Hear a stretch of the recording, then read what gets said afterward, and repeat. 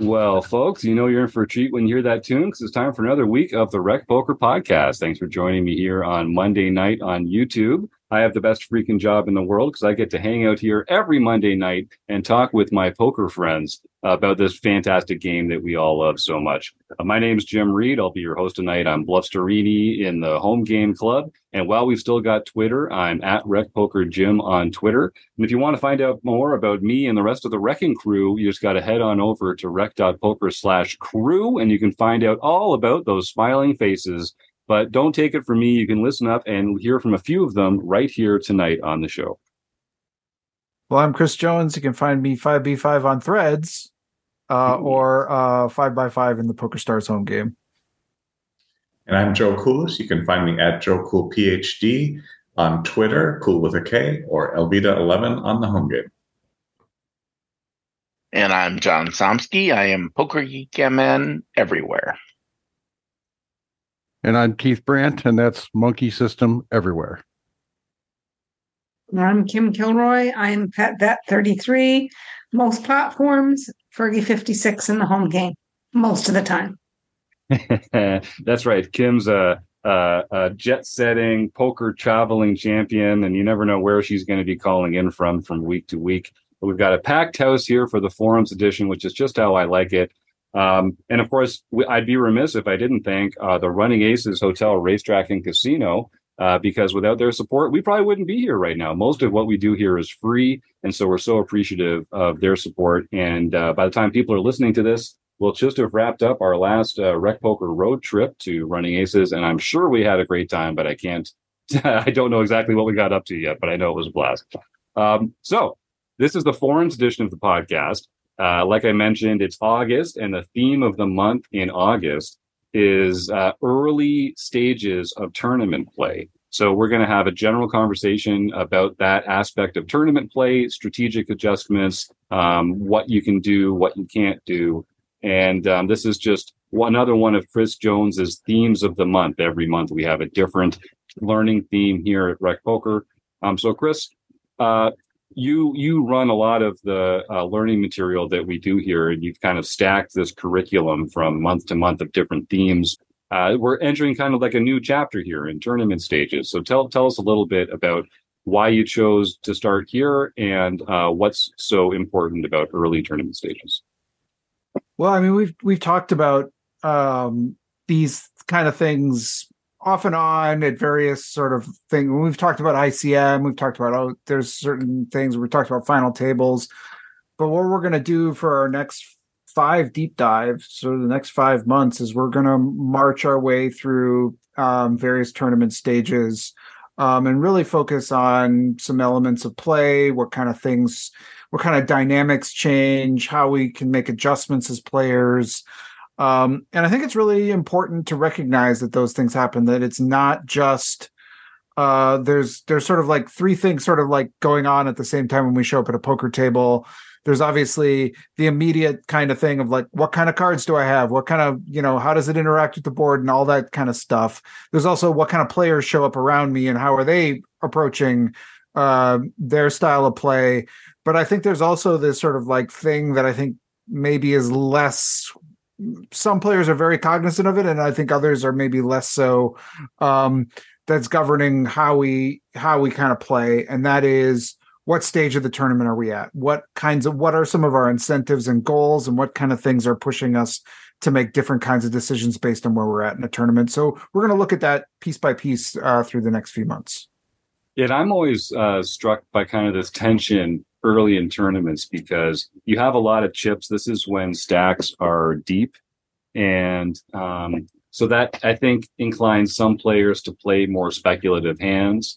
But it also is a time when, you don't really want to bust. Well, actually, let's unpack that a little bit, because I think some people feel like they don't want to bust early in the tournament. Although I kind of feel like if you're not going to run up a stack and make the money anyway, then I'd kind of rather bust a little earlier rather than put in all those hours and then bust, a few levels before the money gets in. Can we talk just generally, Chris, when it comes to like strategic adjustments? Would you say that you should be playing like looser or wider earlier in the tournaments, or is there a different way of thinking about the way that you should be playing in that stage? I wouldn't really use the words looser. I would use the words different. We're setting ourselves up to play more post flop poker, where there's going to be multi-street hands much more often. So we need to be cognizant of the kinds of hands we're bringing into those sort of environments, right?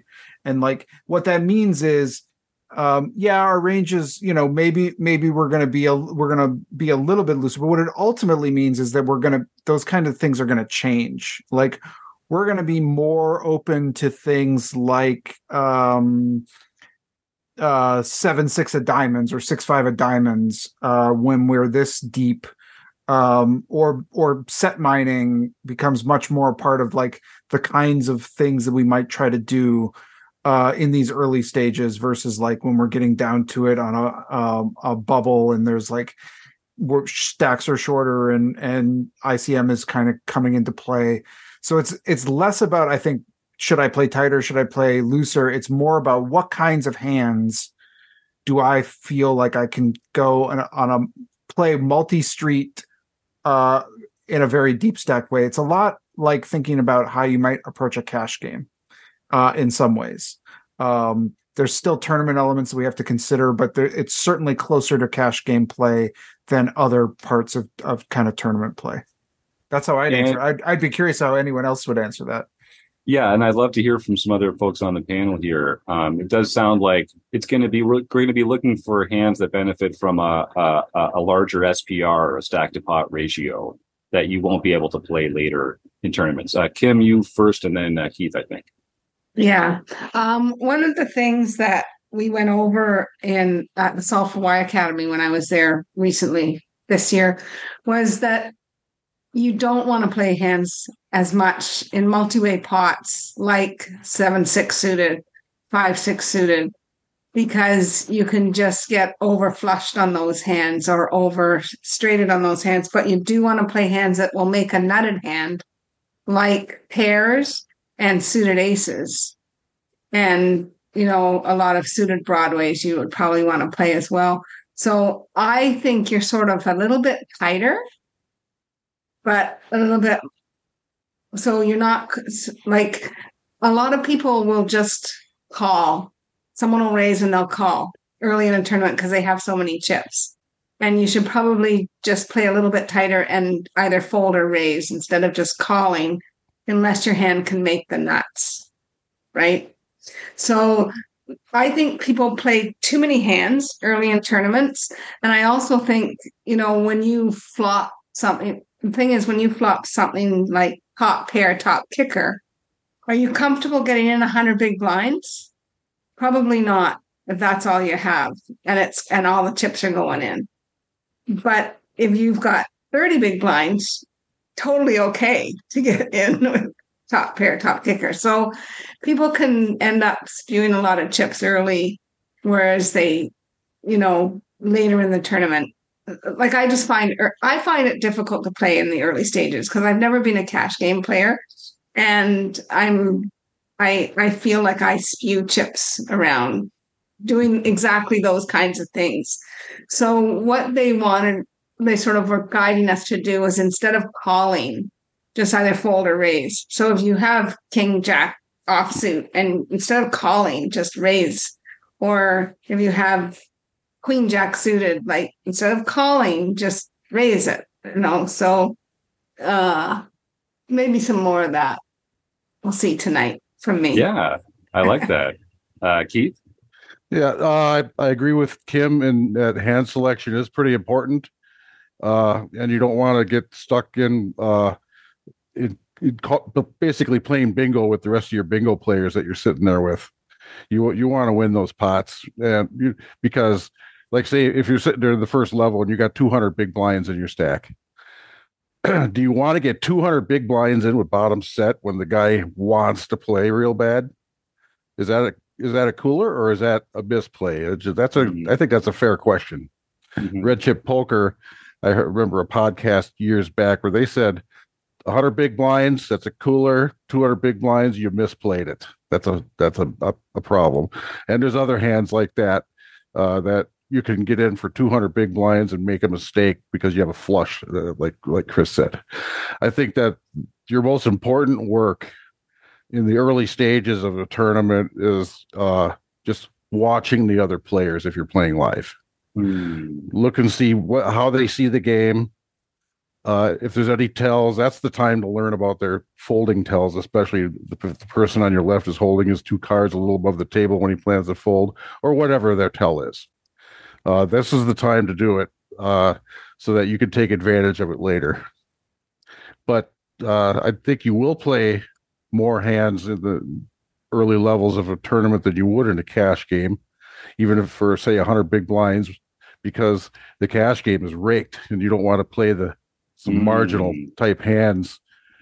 You don't want to get into marginal hands when you're going to have to pay a rake to play them. So you play very tight ranges in a cash game. And the spewier your game, the tighter your ranges need to be. But we're talking about tournaments here, but so that's another point entirely. But yeah, you don't want to sit there and limp behind with 6 other players, so that the dealer says we got 6 players, and out comes the flop, and you're one of those 6. You don't want to get in those situations. That's bingo.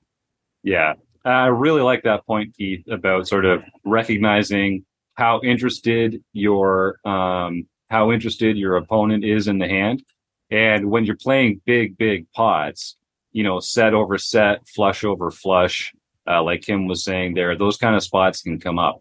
And so knowing when to pot control and when to push, it makes a big difference when stacks are deep. And like Chris says, you might not even, when stacks start getting short, how many hands have meaningful betting patterns right through the river when you're starting with 20 or 30 big blinds? It's hardly any of them. So that's another thing about early tournament levels is arguably there's a bit more of a skill edge to the experienced players because they have a lot more post-flop play in order to see what mistakes the less experienced players are making and to capitalize on that. So that makes a lot of sense. And Keith, I like your note about sort of taking notes on players and getting a sense of those baselines for the tells that we might use later to find out whether they're strong or weak. I think it was a Solve for Why. Was it Matt at Solve for Why that had that really excellent seminar on different tournament stages and how you get more aggressive in different ones? I'm sure that'll be a theme of what we're going over for the next few months. One of the things that's kind of evolved a little bit is the notion about ICM not being a factor at all in early tournament stages. I know if Rob Washam was here, he would talk about how in their book study recently, they've gotten into sort of the fact that ICM is a factor. It's just not a big factor. It's not something that should be impacting your ranges or your sizings as much early in the tournament. But you still don't want to lose. You don't want to lose that bottom chip. It's still valuable. Panelists, I wonder, when it comes to like rebuy tournaments or re-entry tournaments, do you guys and gals have a different approach to how risk averse you get in them, or are you willing to shove lighter or to call lighter or to take more flips when it's a rebuy or a re-entry as opposed to a freeze out? I know theoretically we should be treating each buy-in as its own separate investment. But practically speaking, I'd love if anyone here's in this position. Do you feel like you get a little looser or more gambly if it's a rebuy, or maybe as the rebuy period's about to close, if you get to a really short stack, is there some argument for trying to run it up a bit? Because if you bust, you can still re-enter and get maybe even a bigger stack than you're playing right now. John. I don't know that it makes any mathematical sense. In other words, I don't know that it's a plus EV move. But if I'm particularly if it's been a while since I've played, I'm sitting at the place and I'm looking to play poker, and I know that it's very likely that I'm just about ready to bust shortly after the rebuy period, I will push it that last 10 to 15 minutes to try to build up a working stack or rebuy again, assuming that the tournament is a small buy-in value, so it's not going to be a significant amount and things like that. And I don't think that is plus EV, but it may be plus life EV. Yes. I like that. Well, and I think I do the same thing. And I mean, what people will tell us, John, I think, is that we're not appreciating the value that our stack has, that even having a short stack is valuable, and we shouldn't throw it away at the chance of getting a bigger stack. But I mean, ultimately, that's what we're doing every time we go all in with a short stack. We're gambling it away on the chance to get a bigger stack. Chris, what do you have to say? Well, one thing I would say about the rebuy thing is it's I mean, we should sort of know what we're going to try to, how many we're willing to fire into whatever. But I think one of the biggest things to be able to discern is maybe not am I going to get more gambly? What's going to help me decide that is if I can tell, or if I already know that there are players at my table who are trying to they want to run it up or rebuy, right? Yeah. So they're going to have a completely different strategy to somebody who's just hoping to find the good hand, survive, get through, make the bubble, make the money, versus somebody who's they've got 5 buy-ins in their pocket and they're ready to fire. That is really helpful to know, because against that player, I'm much more likely to call down lighter, to take chances against them, take those ones that might be flips. In some of those cases, I may be dominating where I think I should only be flipping. And so those are the kinds of things I want to be sort of aware of if I can figure them out. Joe, you unmuted for a second there. Do you have something you wanted to add? No, I mean, I think it was very similar to what Chris said, is that it's almost this weird kind of bubble effect when that time kind of rolls in, because you just kind of look around the table and see, well, who's got the short stack, who's likely to try to force something that if I hit a hand that maybe I can pick up some EV, and if I bust, then I can rebuy if I want. So I do think there's some weirdness to it, and if you treat it sort of like a bubble, you might be able to bully some people around that who might come in, even if you're I would presume that if you, and panelists tell me if I'm wrong, but if you're a big stack, bullying some people around might not be a terrible thing at that particular point in the tournament. So, Keith? Yeah. One point I want to add is just the overall management of your bankroll that way. If you traveled for a tournament, say you traveled out to Las Vegas, it's expensive to travel there, you might want to take more chances, because if you bust out and can rebuy, that's like getting more tournaments for your travel buck. You're spreading your it's like spreading your travel expenses across several tournaments. That doesn't mean you make fishy, spewy plays, but consider making more big plays than you normally would, say, in your home game. That's cool. I like Joe's. It's actually like an anti-bubble, isn't it, Joe? It's like instead of people tightening up, people start getting a little spewy. So we're in the anti-bubble. Maybe has that been trademarked yet? Let's see. Anti-bubble. I did want to say something along the lines of Keith's comment, which I think is more in my wheelhouse than tournament poker, but from a psychological standpoint, I think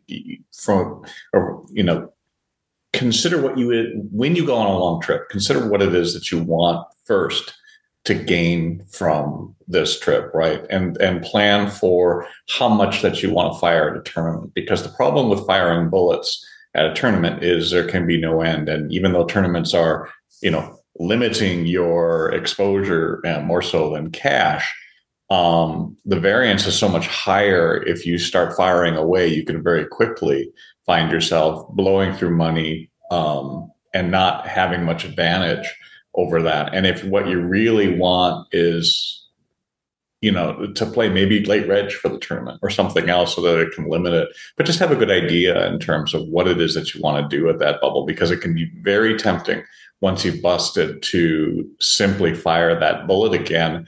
And it may be money that you just didn't intend to spend on poker at that point. Yeah, great point. Particularly online. Well, I guess there's pros and cons for online and live in those cases. It's much easier to register again online, but live, you have to drive home if you don't. So that's a different incentives. And the last thing I did want to talk about, unless anyone else on the panel has anything they want to add here, is the notion that Joe just brought up about late registering. So this is something that people have studied this a lot. I think you might actually be plus EV. Most players are going to be plus EV to register late with a shorter chip stack. A lot of players have already busted by the time you're getting close to the end of registration. So those are all players that you don't have to beat. It's true that you've got a shorter chip stack, but if you're worried about not being the most skilled or experienced player at the table, having a shorter chip stack kind of neutralizes that advantage that the savvier, more experienced, better players have. So there's nothing wrong with that either. You don't get to experience the time spent in the tournament for as long. And so something like the main event or some other prestigious thing or one of your first tournaments or something like that, I'd always encourage folks to register on time and enjoy the whole thing. But once you've, played a few tournaments and you're really looking to kind of like improve your hourly rate and, I think there's a lot of arguments for registering late. I know it's become a more sort of strategically sound tactic that a lot of players are using. So that's just the tip of the iceberg. Oh, here, Joe, one more thing before we go. Yeah, I was just going to say that when you're looking on advice online, keep in mind where it's coming from, because I think a lot of times people get very wrapped up in a particular line of advice that doesn't take what Jim was saying into account concerning whether life EV versus financial EV makes sense. Late registering for a tournament means you may not play for very long. But then, for a lot of pros, they're like, well, I'm done. I fired my bullets and I'm done for the day. Whereas if what you're doing, as Keith said, was to drive up and play for a long time, well, that's not going to be very enjoyable for you. And you may want to register more early. So just be very clear in terms of what you want, and then make sure you know when the advice is coming in about late registering, where it's coming from, and what they think your goals are for your poker play. Great clarification, Joe. And we do have one more comment in the chat here from Ben Enslow talking about early tournament stages and playing deep stack. He says, I get too sticky with those kind of hands like King Jack offsuit and 7-6 suited when I make a pair, and I lose chips that way. And that's right. And this is something I want to reinforce to everyone who's playing deep stack poker. One pair is not your friend. And you don't play a hand like, and I know Ben knows this, but just for everyone else who's listening, you don't play 7-6 suited to make a pair. Making a pair is usually a terrible outcome when you play 7-6 suited, and that goes for all these kind of middle pair no kicker hands. You really need to crush 2 pair plus for that. That's why you're trying to make straight draws and flush draws that you can play aggressively on future streets. And Kim's got the really excellent point about doing it with those ace high flush draws, those king high flush draws, like king queen suited, ace wheel aces, that kind of thing that can make the nuts, and pocket pairs that can make sets that are very, very difficult to beat. So that's all good advice about deep stack poker. One pair. You can look at this yourself. I'll just say one more short tangent. If you're looking in Poker Tracker yourself, you can see you can query your database to see the tendencies of your player pool. And typically what happens is that one pair is a winning hand at pots up to 40 or 50 big blinds. And then after that, once you're playing pots for more than 50 or 60 big blinds, one pair starts to show up as a loser as often as it shows up as a winner when you get to showdown. And hands like 2 pair plus start to become winners at pot sizes like that. And like Keith was saying earlier, if someone wants to play a big pot with you, they probably have 1 pair beat. They might even have 2 pair beat. They might even have bottom set beat. And so you really got to think about what is the relative strength of your hand for the situation and not the absolute strength of your hand. One more comment from Luke O in the YouTube chat says, I find early reg gives you more chance to wait for that nutted hand and get stacks in against someone who is firing a bullet. Yeah, exactly. If you get a sense of like who's out there to go and take a stab, and you can pick your spots, and if it's a nice structure and you're deep and you can afford to fold for a while and wait for those nutted hands or those extremely strong hands, that's exactly it. And one thing that's come out of this conversation from a bunch of people, I think, is the importance of knowing what your opponents are thinking about. Are they thinking about doubling up? Are they thinking about busting and going home? And how's that going to affect who you can apply pressure against and who you can't?